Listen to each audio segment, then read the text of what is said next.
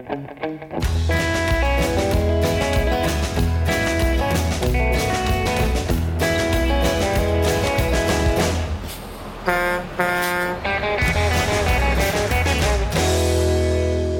and welcome to another edition of On the Road with Legal Talk Network. This is Lawrence Clady. I'm the host for today's episode, which is once again being recorded from the Clio Cloud Conference, this time in Nashville, Tennessee, the Volunteer State. And I am so excited because my very first interview, my first up here, is about the Legal Trends Report. Of course, one of my favorites, actually my favorite report that comes out annually for the legal profession. And I have two incredible experts here to join us to talk about it. So joining me, I have Rio Peterson from Clio. She's also known as Rio from Clio. We have Joshua Lennon, lawyer in residence at Clio. Welcome. Welcome. Thank you. All right. Well, guys, thank you so much for coming by and discussing this. It's the 2022 report. Got a lot of interesting things came out. I read it cover to cover, and I think really fascinating. And I think it's really important to begin this conversation, just about what this report is, how it's built, where it comes from, because it is unique to the legal profession space. So if we want to start with that, just kind of give people the skinny. Yeah, absolutely. So we've been publishing the Legal Trends Report on an annual basis since 2016. When we first published it, we realized we had something very unique, and that was data that was being contributed by tens of thousands of legal professionals across the United States. And when I say data, I'm not talking about their case files or their communications, but just how they use Clio, like what their billable hour rate is being set at, how many hours end up on a bill, whether or not they're using certain features. These are all things that we need to know internally for support and security mechanisms. But when we view them in an anonymized aggregate whole, you start to see these amazing patterns appear. And this was access to data that had never existed before in the legal industry. And so in 2016, when we published things like the average hourly rate for law firms by state, it was something that prior to that, you maybe asked a couple guys down the hall what they were charging, and you hope they got it right. And now you could actually see by state, by practice area, and sometimes even by metropolitan area, what the average hourly rate was. And we began to draw out more and more conclusions with each year, including now the 2022 Legal Trends Report. Although that data often raises more questions than answers, and so we had to supplement that. Yeah, absolutely. So we do supplement with surveys of legal professionals. So we're talking about Clio customers, non-Clio customers, but ultimately professionals who are practicing in the legal space. And we also do surveys of legal consumers, so those who have been clients and those who are potentially looking to become clients. And that really helps us to fill in those gaps that, come about from the data. You don't always get all your questions answered, it's not a perfect world, but so we supplement with our survey data, and that kind of helps us fill in some of those missing pieces. Yeah, data tells us what, but it doesn't tell us why. Yeah. And speaking of data, I would like to say that no client data was harmed in the creation of the Clio Legal Trends Report. So it's anonymized, so that nobody's getting what's being worked on. None of that's getting out in the open. This is just anonymized data. Yeah, we've got some really strong technical and contractual constraints on accessing that data, and we stand by those. Yep, absolutely. Well, let's pivot. So real important talk, of course. Jack, founder, CEO, Clio, got up there, did his keynote this morning and was talking about where we are today. I mean, worldwide. I mean, we were coming out of a pandemic, as we all know, and last time we were all together was 2019. So feels like a bit of a time warp there, but we've got some global uncertainty. We've got a looming recession. People are beginning to feel we got some troubled times ahead. It's the world we live in, And so anyway, with that in mind, my next question I want to pivot into is where are we with the legal profession right now? A lot of things have been going on. Yeah. So interestingly, it's a boom time for the legal profession. When we compared the data that we're seeing in Clio back to the before times of 2019, we find that matters, the types of cases that are coming into law firms have increased by approximately 25%. We see that they're billing more hours and passing those billed hours onto clients at a higher rate of 35 and 36% compared to 2019. And they're collecting more revenue. It's up 45% compared to 2019. In fact, the average law firm in our data set is seeing 10% more business and 31% more revenue than they were back in 2019. So this may be times of uncertainty for the world, but for lawyers, things are looking good. I don't know if that bodes well for our profession in terms of reputation, but well, let's discuss the. So it's known more popularly as the Great Resignation, or in law, I like to call it the big lateral. So what's going on there? We had a bunch of people leave jobs for different jobs. Right, that's exactly it. What we're seeing is that roughly about 30% of lawyers have either made a change within the last 12 months or looking to make a change within the next 6 months. And that's very interesting because typically lawyers can be a little bit risk averse. I mean, naturally, that's the nature of the profession. But for the first time, we're seeing that they're starting to identify parts of their working environment, things that they don't like or things that aren't working for them. They're starting to identify those and taking steps to change them. They're looking for increased flexibility in their working hours. They're looking to work from home more. They're looking to make adjustments that are going to help them achieve a work-life balance, which is honestly, for one of the first times, something that they're starting to focus on. So. Yeah, 37% of lawyers that changed or are changing jobs said that work-life balance was one of the motivating factors. Mm-hmm. And so law firms that are looking to retain talent need to seriously consider work-life balance as a part of their operations. Excellent. So one of the things that was unique about this report was there was a study about work. And so obviously, as we all kind of duck and hid during the pandemic, everybody working at home, remote work became the thing. And now, businesses are beginning to call people back and people aren't wanting to go back. And so you all did a study on this. And so what do we know? So how much work is being done? Where is it being done? What do we know today? So more work is being done than ever, but where it's being done is different. We looked at IP addresses as a part of our security protocol. And when we anonymized and aggregated those, we assumed that any IP address with 3 or more Clio subscribers at it was an office. It's some type of shared workplace. And in 2020, the numbers dropped dramatically. People just weren't working together anymore. And what we've seen is that those numbers have never come back to their 2019 levels. There's been a 10% drop overall for both lawyers and non-lawyer professionals on where they work. And it's no longer exclusively from the office. In fact, we've discovered there are now 4 different types of work environments that law firms are operating in. There's office exclusive, which very quickly bounced back after the lockdowns of 2020. They went from like 99% time in the office to 98. It's a blip. Then we have mostly office, where you do see these people come together, they work consistently in the office, and then there are people who are working outside of the office, mostly lawyers. And so that could be accounting for court time, it could be the home office. Then there are the people who are mostly digital, and they haven't really changed. They were digital before, and they're continuing to be that. The group that we saw the biggest change in is what we're calling hybrid. And they're a group that was mostly office focused, but since have flipped, and they're now operating in a digitally distributed environment. And they're looking like the early adopters to a trend to us. They're modeling what law firms can be rather than what law firms were and what people might be trying to get back to. So related, this remote working model and this work-life balance, and these lines have been blurred. And one of the factors that you all focused on in your work study was how much of this work was being done outside of regular hours. And so there was a psychological study that came in here. So there's some work satisfaction issues here.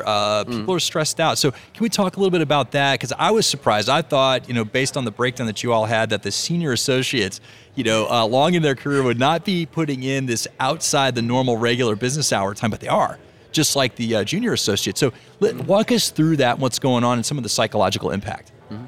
So we took a look at when lawyers told us they preferred to work and then when they were actually working. And we broke that down by role. And so as you talked about, you can see in the report that senior associates are really digging in. And that may actually be driving the junior associates to be working longer hours as well, right? They want to be available. They want to be accessible. Things that are landing on their desk at 6 p.m. that need to be done by tomorrow morning. And the boss is there. You better be there. You better be there. That's absolutely right. And what we found as a part of this research is that there's a group of lawyers that's always working. It might be early in the morning when they're starting around 7 a.m. We see about 20% of our users are working that early for their local time zone. And then they might also be working later after 6 p.m. There's another 20% of users that is working late into the evening. And so lawyers are having to stretch out their days to either meet their obligations, to catch up, or to find time to work so they have space for other things in their lives. And that's why we see that, well, how many lawyers want to choose their own hours? 76% of lawyers actually want to choose their own hours. So it's a significant amount. And there's also 49% who want to choose where they want to work. So what we're seeing is that they've kind of gotten used to these things over the pandemic, had a little bit more flexibility, and they're wanting to continue that. And it really goes a long way to contributing to a work-life balance and overall satisfaction with their job and performance.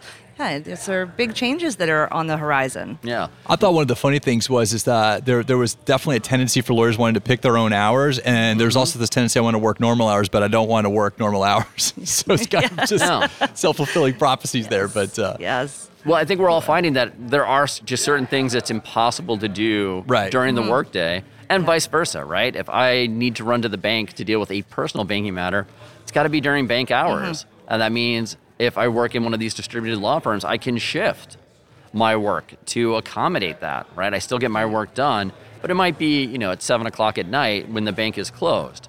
And what we also see in this report is there is a desirability for clients to have some after business hour access, either on nights or weekends. And there's a certain group of lawyers who are leaning into that and trying to meet that need at the same time.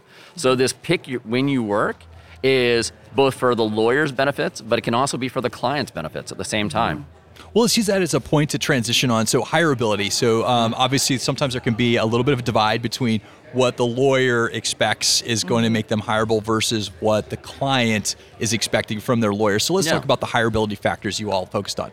So as part of this year's research, we looked at 6 hireability factors. So we looked at things like online reviews, the location of the law firm, what type of office they had. And we asked clients to rate which was most influential in their decision to hire a law firm. 52% of the influence was held in 5-star reviews. So we're no longer looking at a friend or a family recommending a law firm, but people actually turning towards these third-party sources like Google My Business or Avvo or Yelp to see have people had a good experience with this law firm. The next highest impact factor was location. So about 47% of clients wanted a lawyer within their own city, but there were quite a number who were willing to accept a lawyer farther away. 37% were fine with a lawyer just being inside their state, and 31% were fine with a lawyer being anywhere, so long as they were licensed to handle their problem. And so what we're seeing is location and nearness from a geographic sense is becoming less and less important. When we asked how important is it for a law firm to have like a nice office as a part of your hiring decision, less than 1% of clients said that had any influence at all. In fact, when we gave them the choice between a lawyer with a home office or a lawyer with a commercial real estate office, it was virtually tied. It was 49 to 51% on preferences one way or the other. And so I think clients are really looking more now at service and outcomes than they are at the trappings of being a lawyer. Yeah, so lawyers out there, nobody wants to hang out at your office or for that matter, the dentist's office either. So don't, but yeah, it's good to know. It's good to know because, I think a lot of people got into those like trappings of success. You want that to sort of exude the type of quality work you do, but it seems like the consumers caught up there and said, it doesn't really matter. In fact, they're probably paying a lot for that overhead. So that's ending up on my billable. I don't want that. So yeah, we know that rent or real estate is the second biggest expense for most law firms. And so if you can scale that back, that's huge. And then if that means that you have, a group of your lawyers who are working from home part-time and maybe hot desk when they come into the office, you still have that nice meeting room for your client, that's a huge savings compared to having to keep an office for every lawyer, cubicles for every paralegal, right? And it just adds up in space, much less having room for a law library. It's just not important anymore. All right, let's close it on this last question, and this is the focal point that I want lawyers out there to tune into out there. If you've got your own firm or you help manage one, this is a great report for KPIs, those key performance indicators, and so you can get information out there that's unique to the profession, and this is something you can plug in right away to your practice. At least give you some guardrails to kind of plan your budget and things like that. So let's talk about those critical KPIs that y'all feature in this report. And there's several of them. I mean, you change a little bit from year to year, and you can still grab. I know it goes back to 2016, but a lot of that is still relevant today. And so several additions. So let's talk about the KPIs. Yeah, absolutely. So it's interesting that what we have observed is that we've been tracking KPIs since 2016, and they've actually remained relatively consistent over those last 6 years. But this year, we did see an increase in utilization rate, realization rate, and collection rate.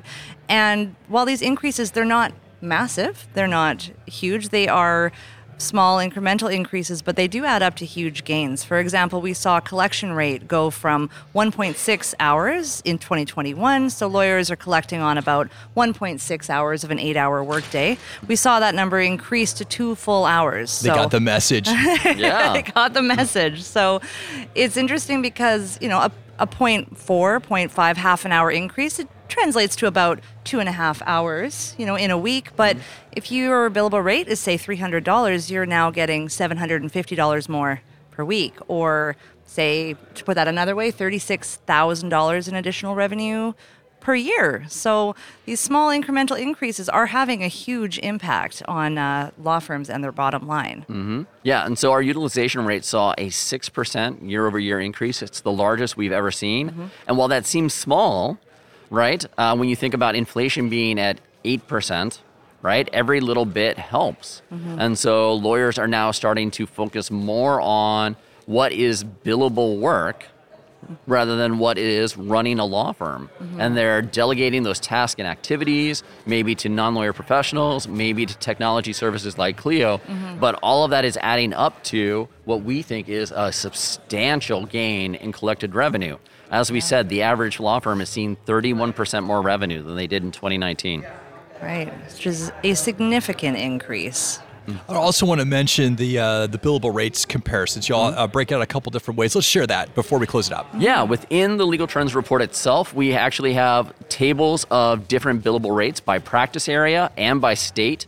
And you can see those KPIs that Rio worked through, the utilization rate, the collection rate, and realization rate. You can see what are benchmarks for your particular practice area as well. And so you're able to then take these and figure out, am I charging the right amount, right? Am I spending my time productively? Are my collections below average, which means that I might need to invest some time in better ways for my clients to pay the law firm so that I'm not having to hunt down these late bills all the time. Right. All of this information is available as a part of the Clio Legal Trends report, which is available at clio.com/LTR. Well, we've reached the end of the road for this episode, but I want to thank Rio Peterson and Joshua Lennon for joining us today. And also, listeners, thank you so much for tuning in. If you like what you heard, please rate and leave us a review on your favorite podcasting app, and also recommend this show to a friend. We'll see you next time for another episode of On the Road, Legal Talk Network. I'm Lawrence Glenny, signing off. If you'd like more information about what you've heard today, please visit LegalTalkNetwork.com. Subscribe via iTunes and RSS. Find us on Twitter and Facebook, or download our free Legal Talk Network app in Google Play and iTunes.